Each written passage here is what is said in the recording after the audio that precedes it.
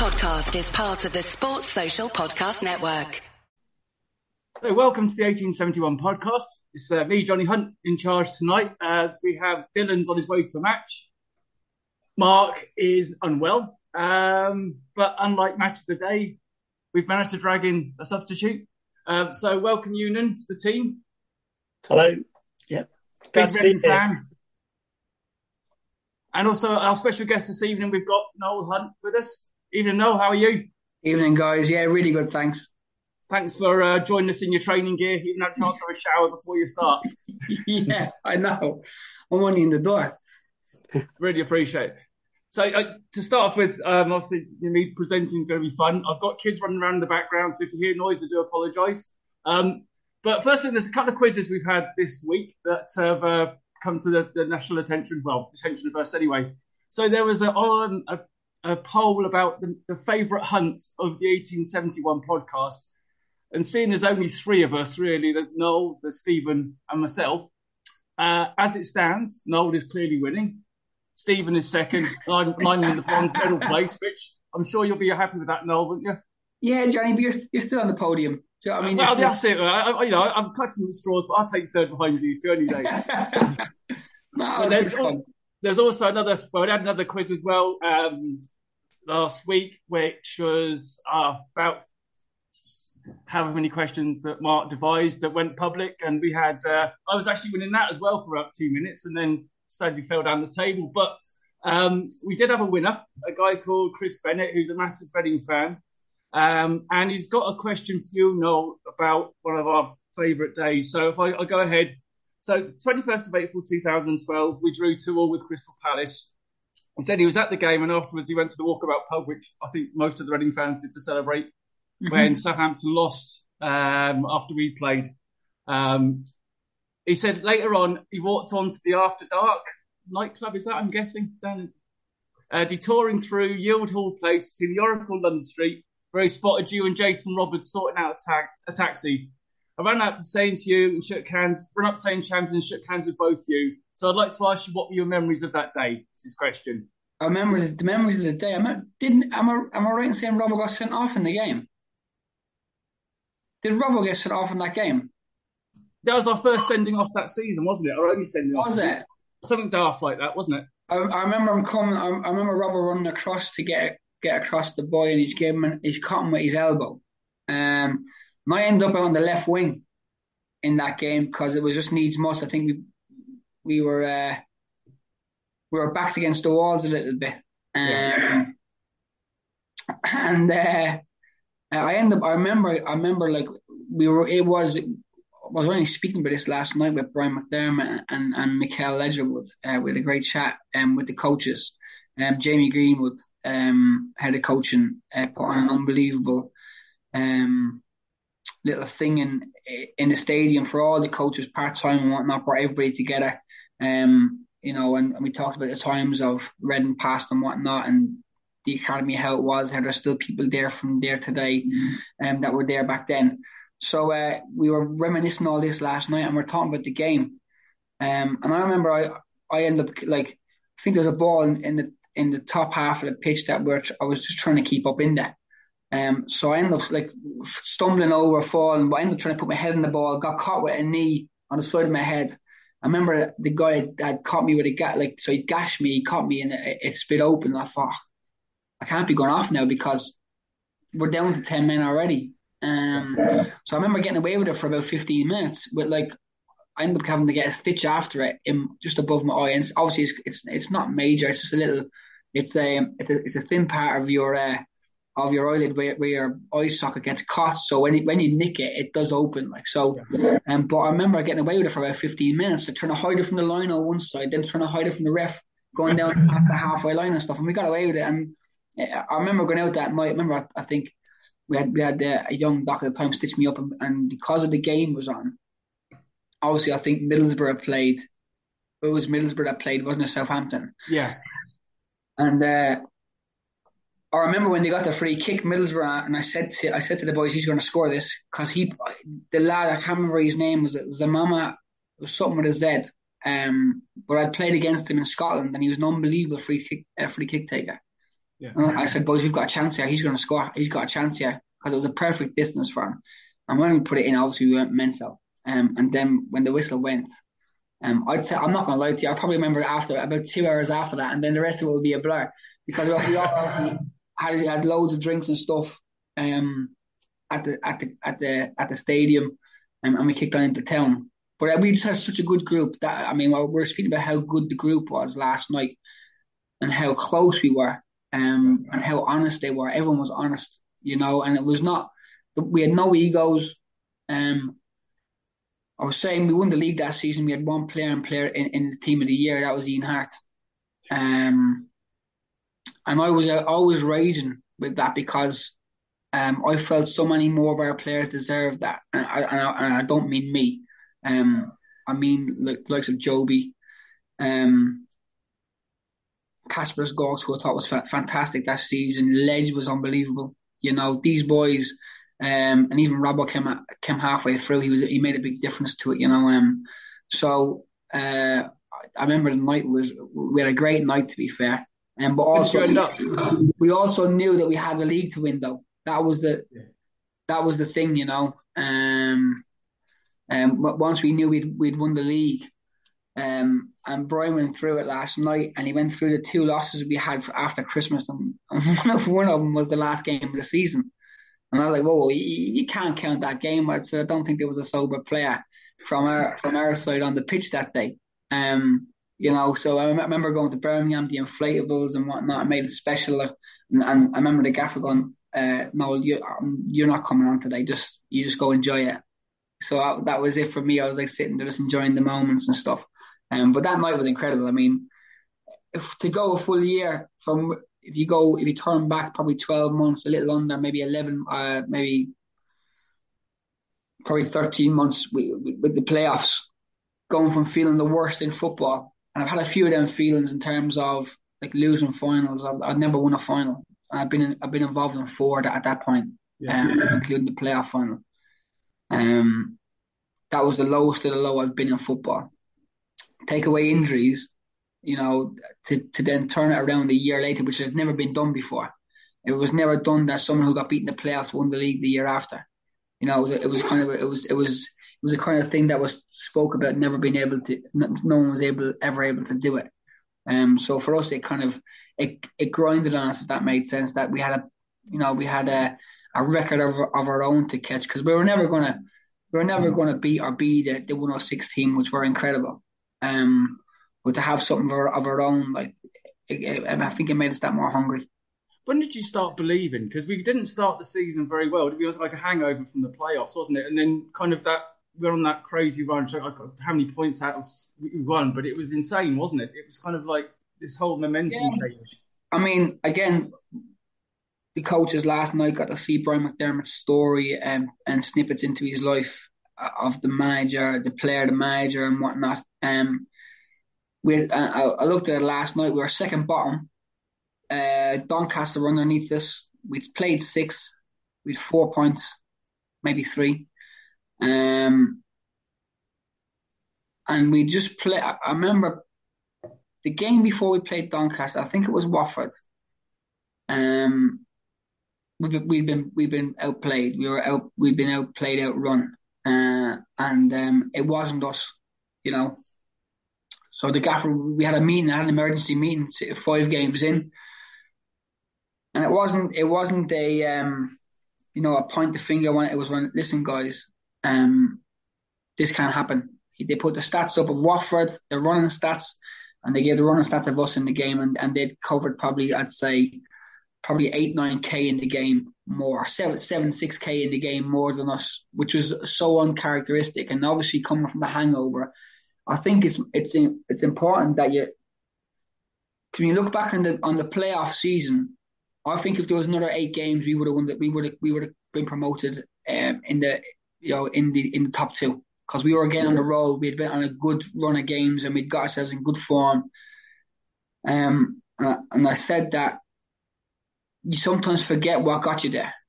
All you remember is the good times, the goals scored, a block off the line. You don't remember how much blood, sweat, and tears, togetherness, not arguments, but hard conversations on the pitch to people to do their job. You don't remember all that, and so you think the next season comes around that you're going to go again, you're going to go out and you're going to play, and you think it's easy. It's not. So we had to get back to basics, and that was the main message of it: get back to basics. But the one thing we promised in the room was that we'd never be outrun again, and it stuck with us, And then Bry talks about the WNG to win the next game. That we had the mentality. We didn't look anywhere past the next game. We just looked at what we had the next game, who we had, and what we had, and we went and attacked it. So we didn't take a focus on looking down the line. I think I had this conversation again last night saying about a couple of seasons when Bry came in. The boys went on a good run. I was injured when Bry came in, and the boys went on a good run after Christmas. We ended up finishing 8th or 9th in the league. The same happened the year after with the playoffs. So we ended up having a good run to the playoffs.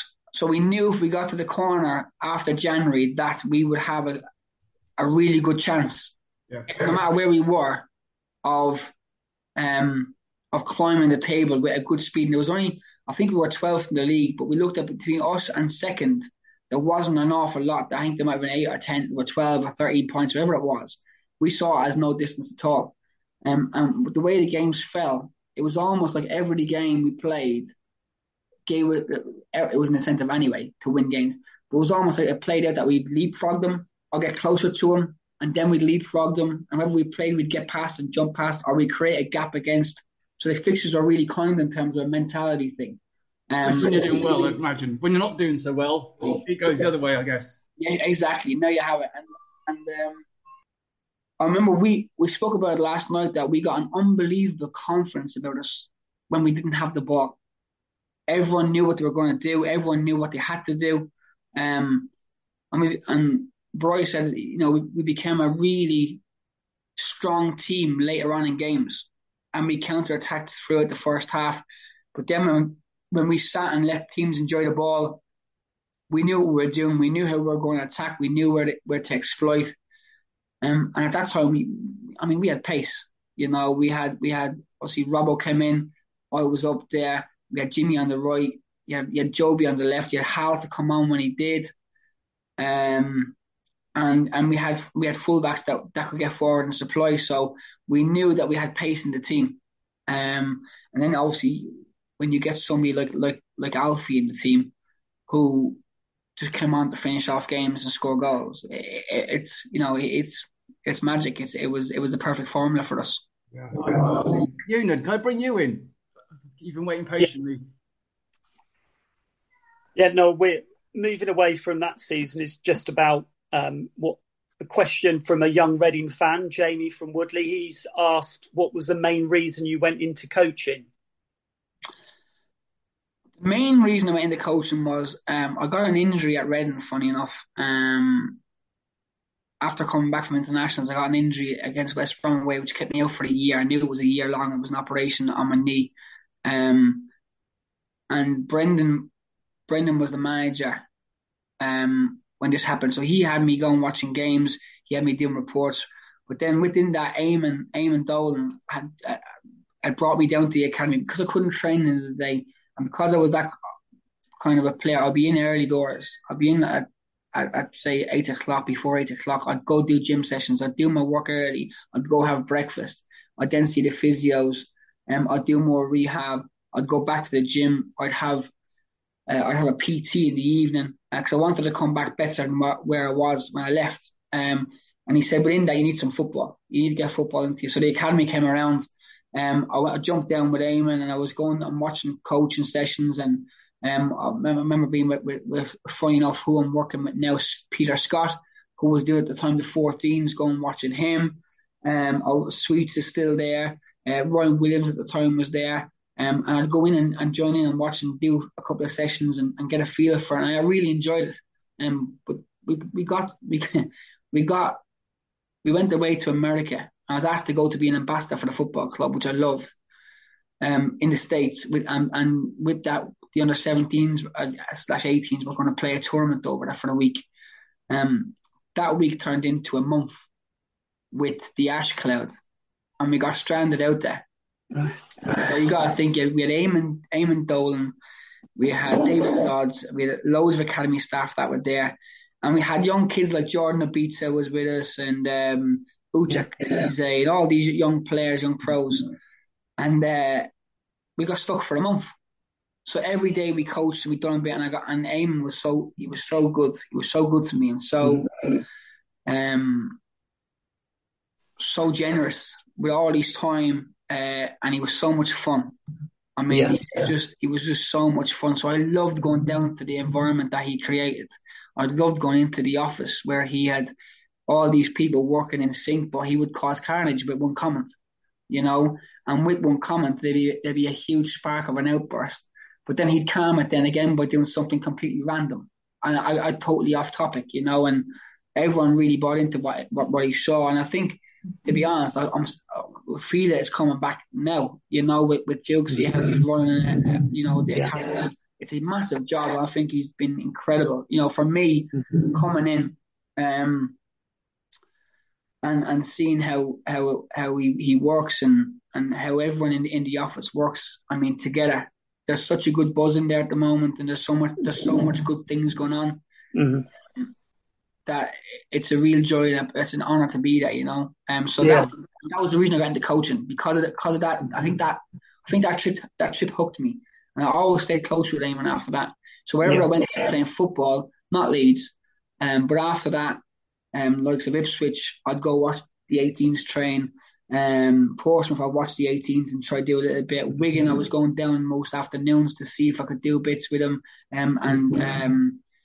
So Greg Raj out there was unbelievable to me. He was like, just keep coming down, keep getting involved, keep seeing if you like it. And I was working with really good boys like John Craney and stuff, who had really good outputs and visions into the game, So I kind of built up over time that I really wanted to do it. I always thought then at the end of it, I'd like to be a coach. I like helping people. I like helping players. I think I can see where players need to work and try helping with that as well. I think the looks of the boys we have now. I think working with Peter Scott every day, he's incredible. The detail he puts into his information. Also working with us is Eddie Nizwicki, who's an incredible coach, an incredible guy, but an incredible coach, and we work really well together. And then off the back of that, I'm working with Ledge and Michael Donaldson, who we work in, on the same desk. We work at the side of the pitch together. We talk and integrate players who we think is going to come up, who we think is worth a chance because they've worked hard and they've shown some real progress. So all the conversations and all the characters and personalities are really bonding and binding together, which is what I remember it being at when I was here before, And what kind of specialist kind of setup have you got, running coaches?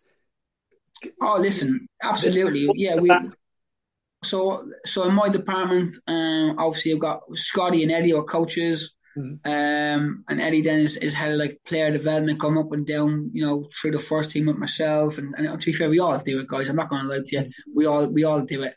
I've got a sports scientist. We've got physio, 2 physios that are there all the time. One with me, Keane, is a great guy. We've got who else we got there? I've got an analyst. So it's important. So the departments, I mean, the way it was before, how it's run now, the department and what's expected of the academy, the personnel has to be catered for, So we have all the help we need in terms of the basics that we need and the fundamentals that we need. Absolutely. Could we do it more? Of course we could. But it doesn't matter because we all chip in and muck in and we're all together on it. So I mean, we got a match tomorrow against Swansea. I just said to the analyst, look, I'll do all the visuals. So he'll prep the video, I'll clip it, and I'll put in how we're going to play against Swansea, defensively attacking our rotations, what we're going to do, how we're going to try exploit and that kind of stuff. So we all muck in, and he'll help me with different things as well. So it's a great environment and the people are great. Yeah. And so the form at the moment is quite good, isn't it? 4 wins and 2 losses. So what's the sort of target for the rest of the season? It's the target is still to get in the playoffs. We've got 2 games in hand on Millwall. I grant that we've lost. I know we've lost players. Obviously, players are going out on loan. A couple of players have been injured for us.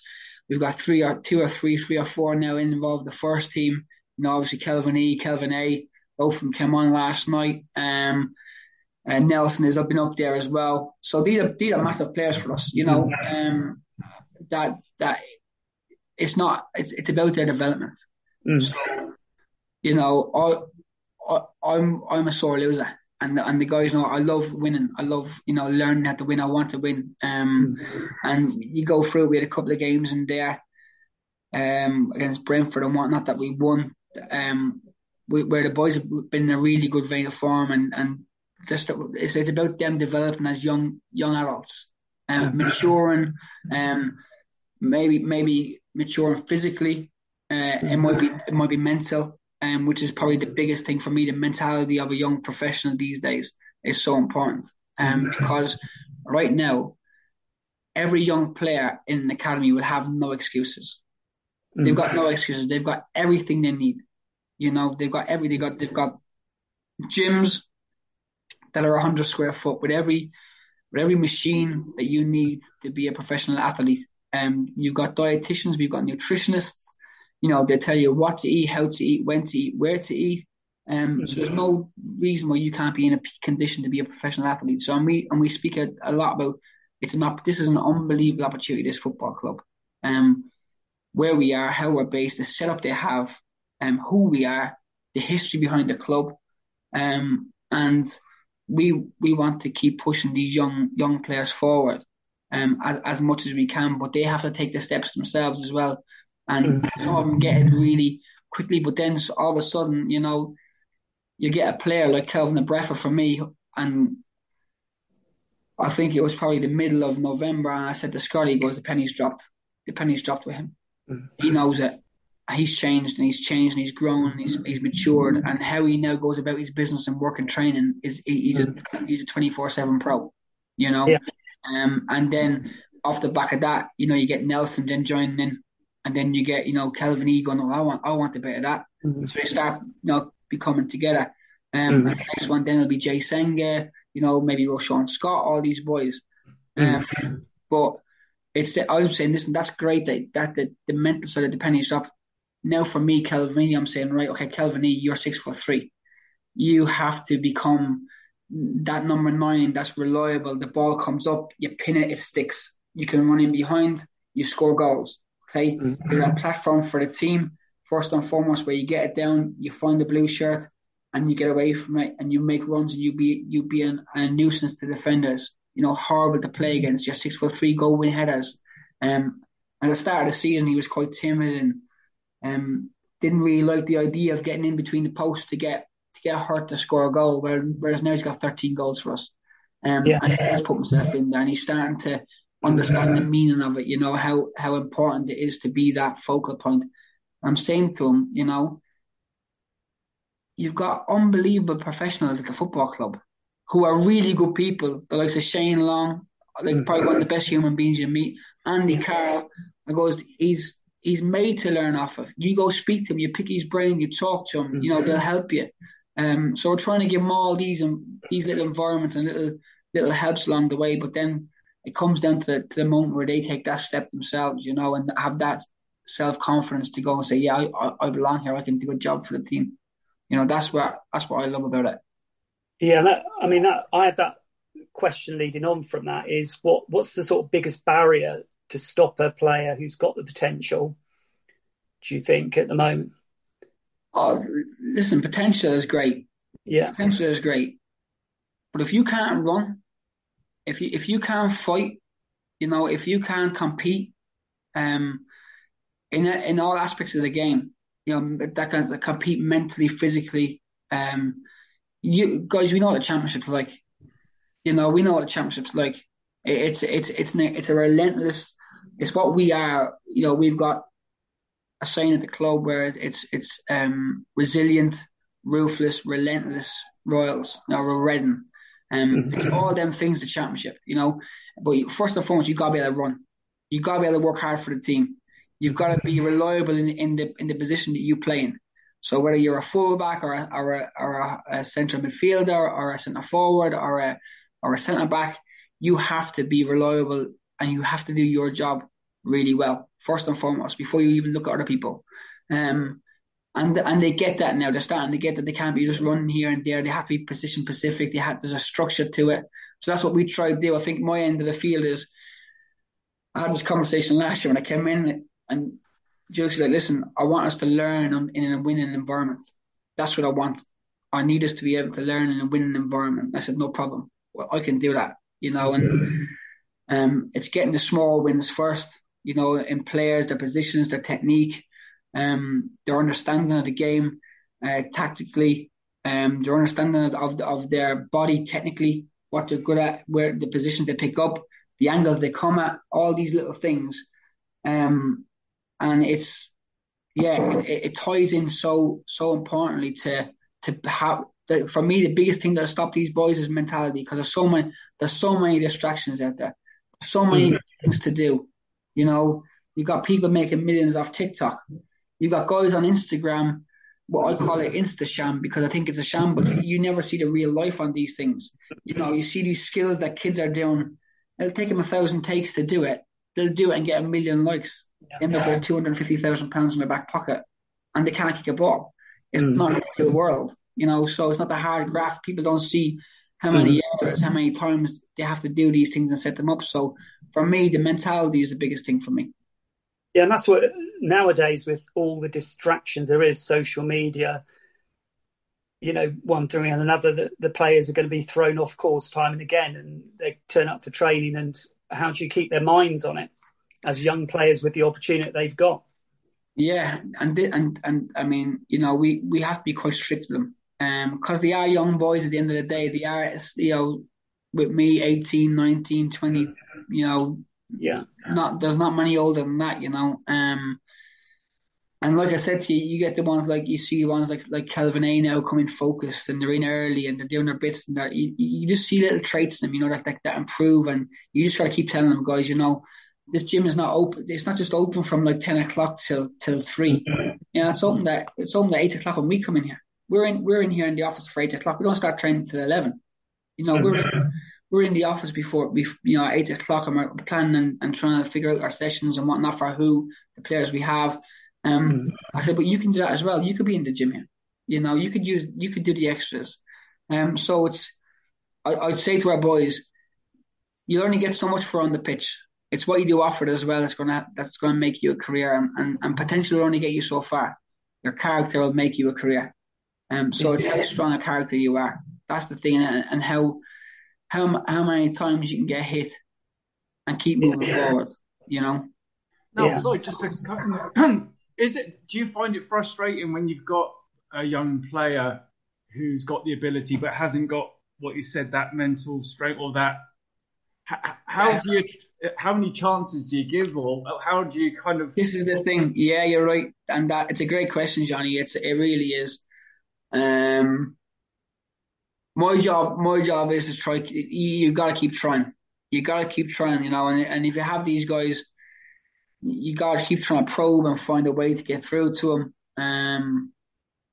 Because if you don't, who will?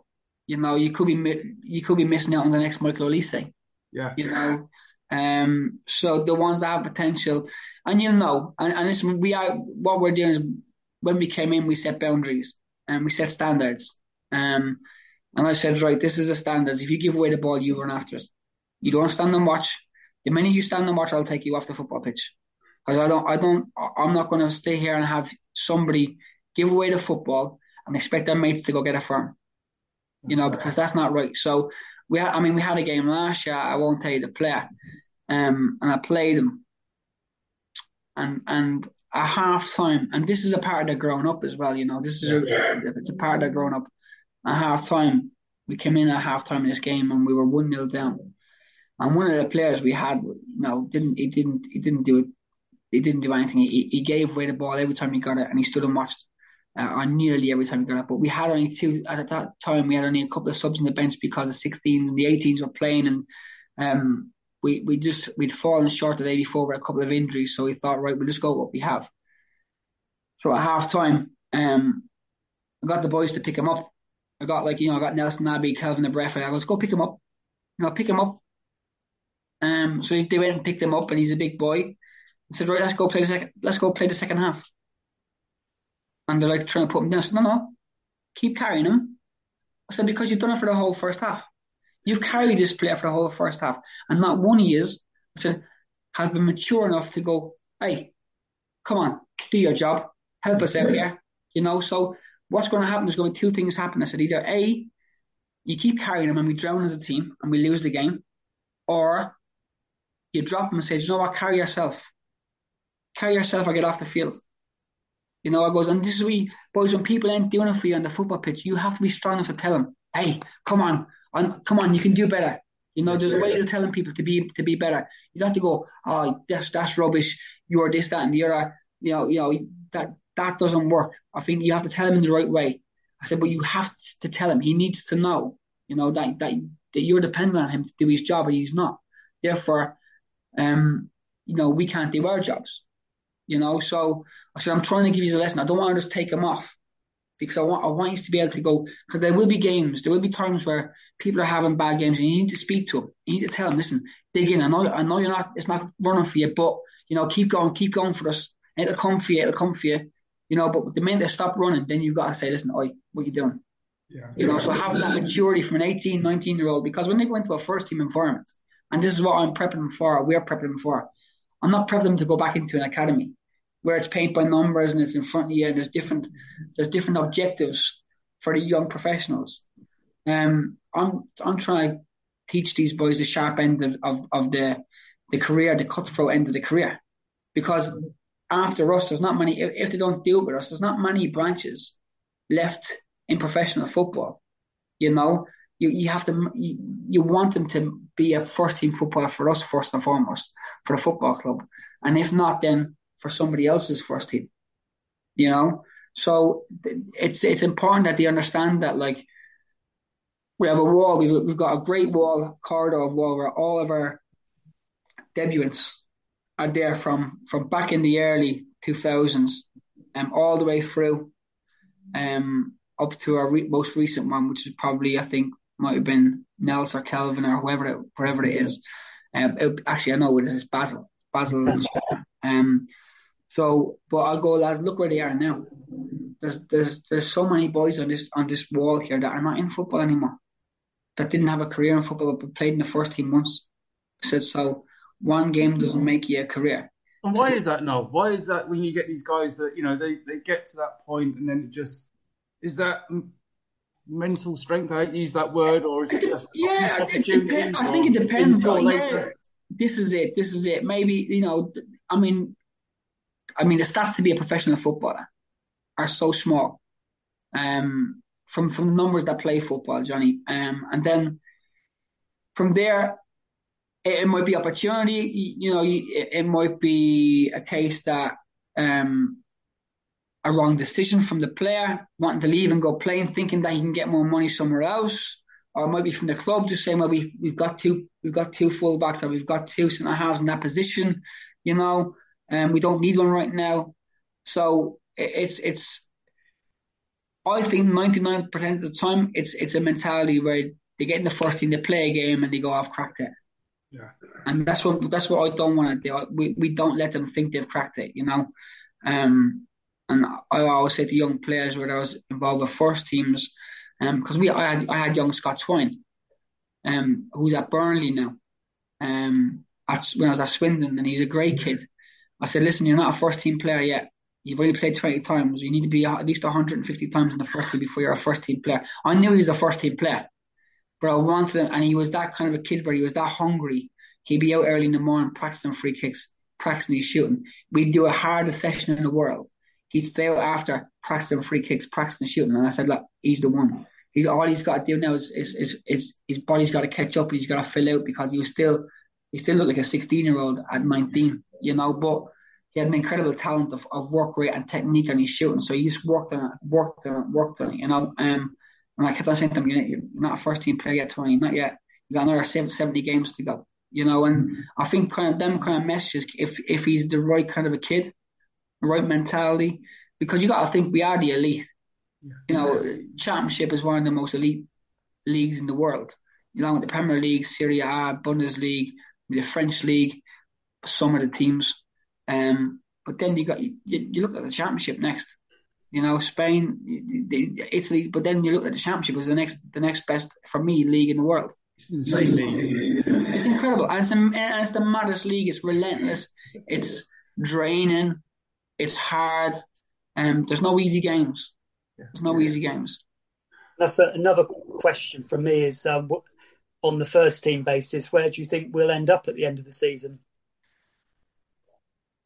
Listen, for me, when all this came about and coming through the summer, everybody was saying, anybody that I spoke to outside the football club, were saying, if we stay up, it's a miracle. After everything that happened, the points deduction, the embargo, the slashing of the bills, the wage bills, everybody was saying, if we stay up, it's a miracle. And I really do not think the goalposts change from that. And listen, I know we had a great start, brilliant, but there's always going to be this period in the season where we do pick up injuries. But we knew that. I think deep down everybody knew that we had to recruit, and to be fair to the gaffer, to Al, to Brian Carey, to Mark. I think they've done an incredible job, guys. Now, I don't want to get wrapped up in the bubble of, we're not playing this, that. I think the last 3 games we've played really well. I think Joe made 2 good saves against Blackburn, but I think in the last 3 games we've been really, really good. And I spoke to Alex and the gaffer yesterday or the day before, and I said, look, it's just them small details are going against us right now. The character in the dressing room is top class. What they've built in there, and I think the way they've gone about it in terms of when the budget gets shot at that, you can't buy football players with no character. They don't exist. If you have a good football player with a good character, he's not available at the end of the season. And if he is available, we can't afford him right now. In my eyes, that's my view. So that's how I see it. I think we've done. I think we stay up. I think we've got some big games coming up, but I just go back to win the next game. The next game, which is Hull on Saturday. I've got full confidence in the boys to get a good result. And I've never wavered from that. I've never wavered from the gaffer's job is so hard. In terms of what we've had to do, how we have to do it, and if we've got to do it the hard way, we do it the hard way. No problem. And I think us as a football club, as a community-based football club with a massive pulling of everyone in Reading, I think we just got to get behind that and back it and get this season out of the way with a championship, championship standing beside us. Yeah. What kind of process do you have with the first team? With players go up into the first team, they're on the bench, they might play, from the start or half time, that sort of thing. They come back down. What kind of meetings and chats go on? Because Paul Ince said about that there's players knocking on his door saying, I should be in the first team, give me a chance. And then they're on the bench and they get the chance. And I know he gets put into that spotlight in the media after a game, and it's coming off the top of his head, I suppose. But that sort of process and meetings that you can influence him to say, give this boy a chance.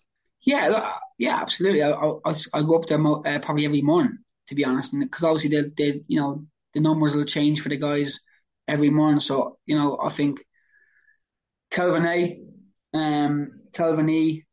Nelson, Jay's been up with them a few times and stuff. Roshan goes across.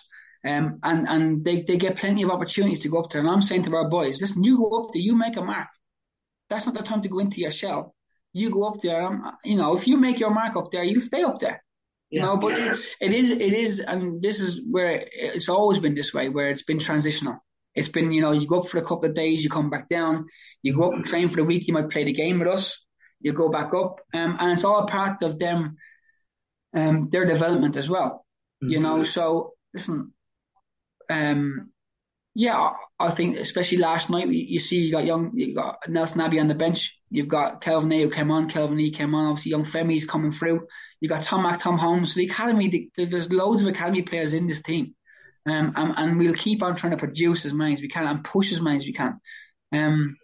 But at the end of the day, the gaffer is the boss, and I trust what he says, and what he thinks. So I can only give I'll give my this, and I think, he's done really well. I thought Jay Senga for us the other day was exceptional in the game, and that was against Watford. But guys, it's a totally different ball game.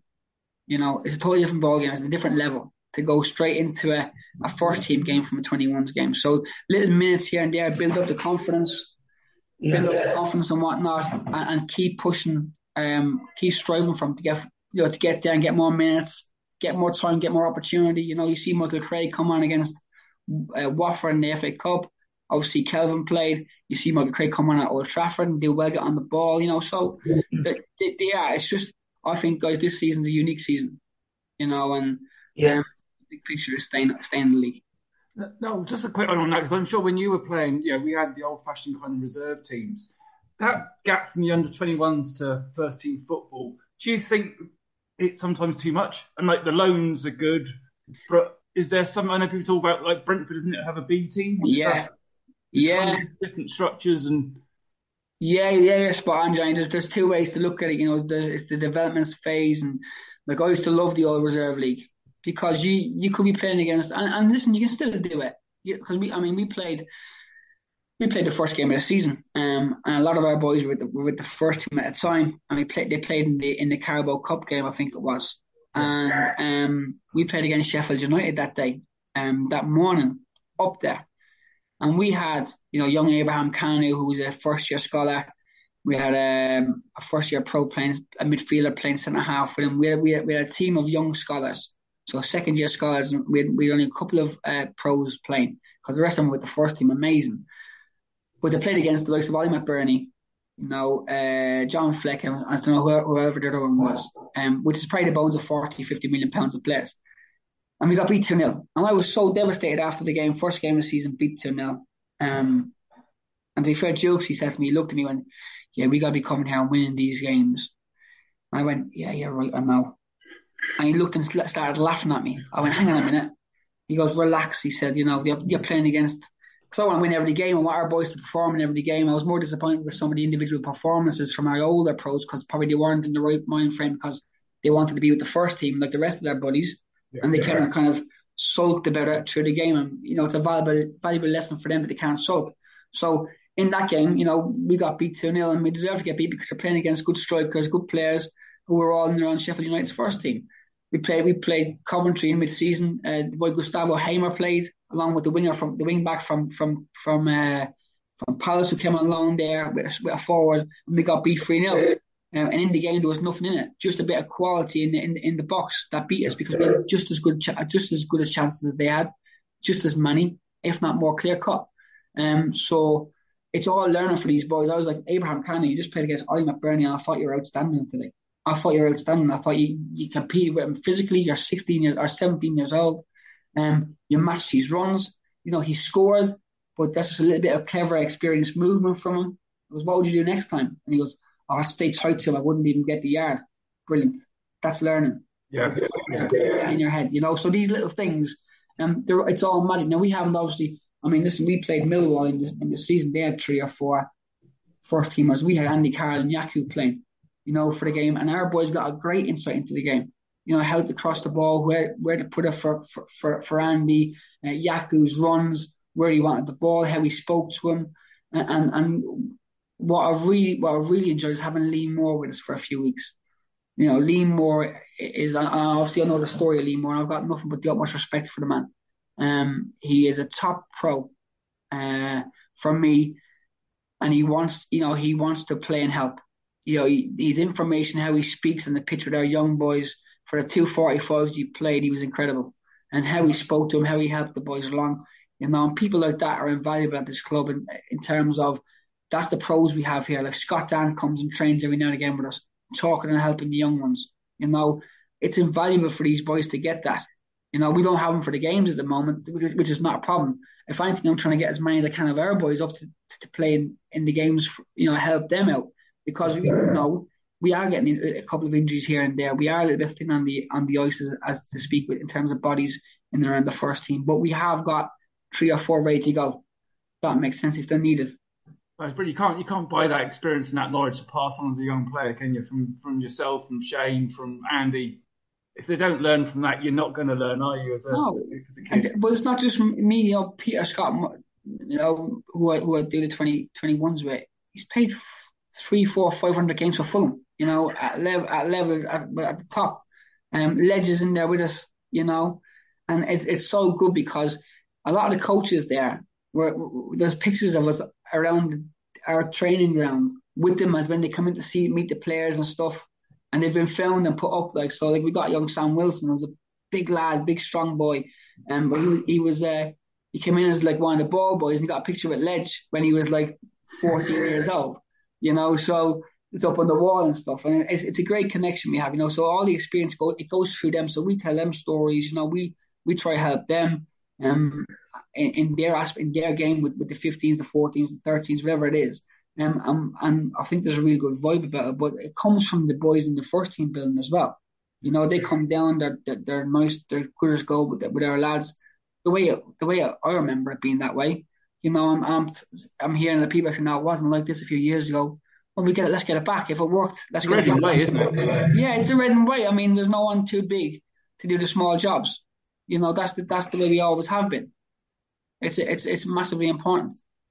Ewan, I'll pass you back and more questions for yourself. Just on the sort of Irish connection and the scouting network that you've had over there over years. You mentioned Shane Long being a legend. Anyone in the team at the moment from the Emerald Isle that you think will make the grade? You know what? We've because of Brexit, it's really killed, I think, football. And especially this year kills us a little bit because we've identified 3 or 4 players we could have gone and got, young players, for fractional minimum money. We all know it. And we would love to go and do something. We can't because obviously we're in embargo, which is fine. No problem. We've got Brian Carey in the building with Gerard, who's coming. And we've got obviously Brendan Flanagan, who does the underage groups, who does an incredible job with the 8s to 15s, he really is clever and good at what he does in terms of that side of it. But I definitely want to get back out. I mean, I'm planning to get a trip into Ireland this season, hopefully, with our boys come pre-season if we can, to possibly get a few games against some of these teams where there is players, there is good players. We've obviously got Keane out at Shelburne at the moment, who's doing okay. He's getting in there, and the team scored a winner in the Dublin Derby last week, and he's starting to find his feet. We've got Claudio gone to Cove, get game time at men's football. But listen, I would like nothing more, and so would the club, like nothing more than to open up the channels in Ireland, because there's some unbelievable talent in Ireland and everywhere. But at the moment, unfortunately, with Brexit, how it works, they can't come over on YTS schemes now. They can't come over as scholars. They have to wait till they're 18. And by the time they're 18, you'd like to think that they're in and around League of Ireland clubs, knocking on doors. And then it gets a little bit more complicated because fees come into it. They see the money signs. I get it, but we've got to keep looking and keep trying. And I think we're always trying to improve that side of it, Yeah, and it's sort of closer to home as well, just, off the top of my head, locally, do you do a lot of work with schools? Obviously, you've got the community and how players locally can come up through the ranks. Yeah, our boys, listen, I need a phone call with Butch, who runs the JMA. It's long overdue. But we try to get out in the boys try to get out in the community as much as they can. And listen, our underage ones are so good. Ryan Nevin and whatnot. I mean, Jamie Greenwood's in there and he's running that down, and the steps he's put in place with Phil and whatnot, the lead phases, it's really incredible. You know, it's so detailed, and they cover all these schools and all these football clubs. I think they're talking the other day, how do they expand? How do they get into these areas and this, and how do we get these kids, and how do we see if we get eyes on these? So they're always trying to see what the local talent is. So I do think, Reading, for me, has always had Reading boys, and that's what makes it special, I think, as well. Your homegrown players from around the area that come and do well for the football club. I think that's what makes it special for me. Yeah, I mean, it's with the current squad, Holmes and McIntyre and people like that. But when I first watched, it was A.D. Williams and Stuart Lovell, the Phils and kind of things, and it's important to have that route in from the local school. Well, A.D.'s never left, has he? He's stuck on the rafters most Saturdays shouting around. And that's the thing, you've got A.D. Williams and good in making, the club, outside in the media. It's important, isn't it? Yeah, listen, it is. Listen, at the end of the day, this football club's, it's a brand, I think it's an incredible football club. I really do. I think it's a special football club. It's why I've always been drawn to it. I always spoke about the minute I walked up the steps, coming out of the dressing room it was really the first time in my career where I went, wow, I feel like I'm home. I feel like this is it. And if I'm being honest, I probably would have stayed a lot longer as a player if I had been given the chance and maybe kept my mouth shut. But it's a different story. So yeah, it's for me. I think probably the last 15 years, the club's grown somewhat. Yeah. And I think now you don't go anywhere in the world without seeing a Reading shirt somewhere, which is great to see. And to think that we've everyone involved in the football club has contributed to that in some way is really, really good. Obviously, you're talking about Irish connections. I went home to Dublin. I was in Dublin last summer. I saw a random Reading shirt and I didn't think anything of it. But I should, to be fair, because obviously it's a Reading shirt in Dublin. Normally you get United, you get Liverpool, you get Leeds, and then you get the young kids with the Man City and the Chelsea shirts. You know what I mean? But it was nice to see, So I think to grow the brand is huge. No, I know. I was conscious of you needing to have a shower, mate, after your training. It's been a long day, Johnny. I'm not going to lie. It's been a long day.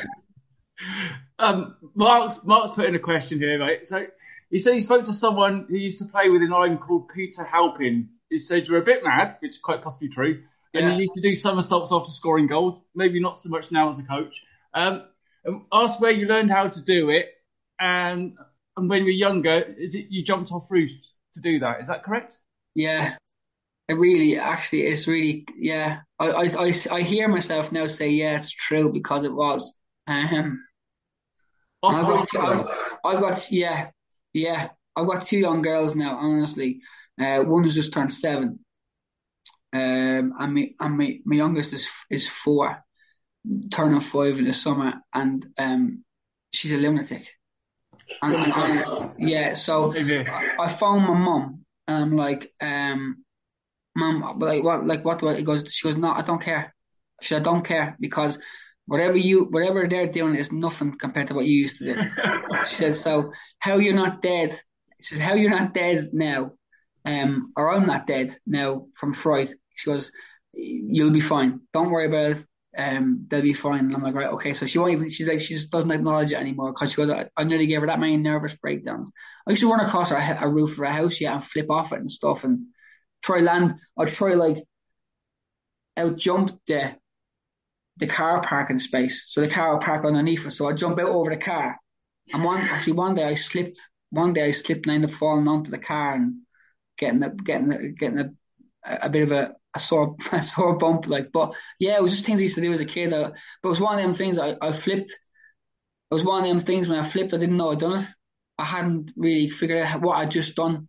And I guess it was one of them things that if you didn't do it right, you'd only do it once.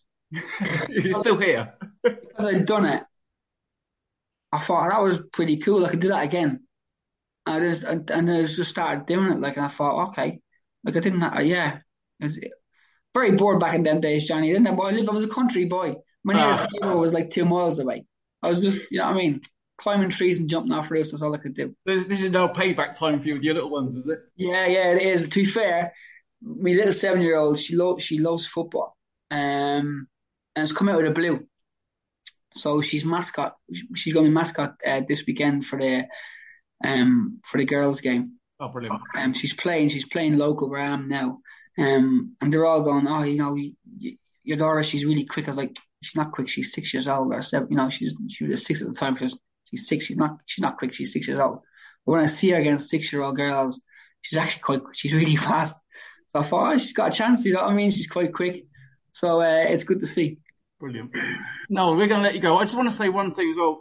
I know a friend of mine, Connor Hogan, came over last week, and you guys were so nice to him at the training ground and made him so welcome as part of the Reading family. And I think sometimes the club gets a bit of a bad press, but I think that was a huge thing for him after an experience he had at Man United, and it meant the world to him. So just to say thank you to you and the club, because it was lovely to have him. And like, the club, that's the way the club was, John. You know that. The club was always like that. People just walked in at times, you know. A great guy. I remember he come away. I brought him into the analysis room. He watched the analysis of the game. We done a little bit on the game, and he came in and sat at the back of the room. But lovely guy. And I was really ashamed what happened at Old Trafford, you know. But hopefully that we made it some way better.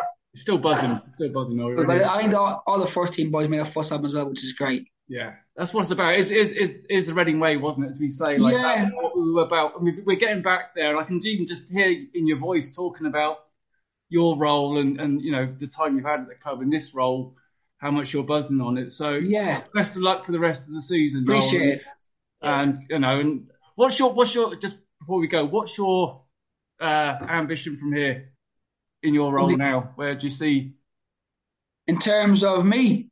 You and the under 23s and listen, it's so crazy because you look through it and you know we've got some really exciting groups coming through the academy, and I mean really exciting groups in terms of players that are coming up from the next stages and the stages below. So for me, I want to perfect what I'm doing. I love winning. That, you know, I love, and that's not just winning games, it's winning with players as well, you know, making players better, helping players understand the game better. And I think if you improve the person, the player, you'll improve the team.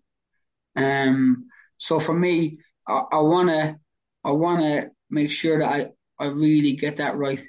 Knowing players, knowing what makes players tick, knowing what makes teams tick and work, systems of play and whatnot, and go from there. I've had a taste of obviously first team football with Swindon in terms of we won the league. Went to Doncaster then, and it was a difficult time for me and Rich, and then Rich left. And that's when, you know, I decided I was too far away from home and I wanted to come back. I was away 6 days a week, so I came back, and obviously this job came up. I went straight for it, as quickly as I could, you know. So, I just want to see where it gets me, how I develop, and hopefully get back there one day. But I've got no rush. I've got no intention of doing it. I'm focused on our job we have now in terms of our young players coming through the system. And who knows, in 3, 4, 5, 6 years down the line, I get a shot at it. Great, you know, great. You're doing a great job. It's great to have you back as part of the club. I appreciate that. It's great to be here. And it's great to hear you talk, and for you to come on and talk to us as well. So just to say thanks to Noel, thanks Ewan for stepping in. Oh yeah, that's brilliant. Ewan, if you have any players over in Ireland you want to send across, mate, let us know. Yeah, I'll ask Paddy to keep an eye out. We must have a couple of goalkeepers in that Gaelic football team. Absolutely, yeah. So just to round up, we've got Leroy Lita coming on the podcast, and that'll be available from Saturday at 10 a.m. Noel, enjoy your shower. Hopefully catch you again soon. Well, it's been a pleasure. Cheers, guys. Thank you so much, guys. Yeah, see you Saturday. 1871 podcast. Take care. Cheers, guys. Cheers. Thanks, Noel. Thanks. Bye. See you, guys. Sports Social Podcast Network.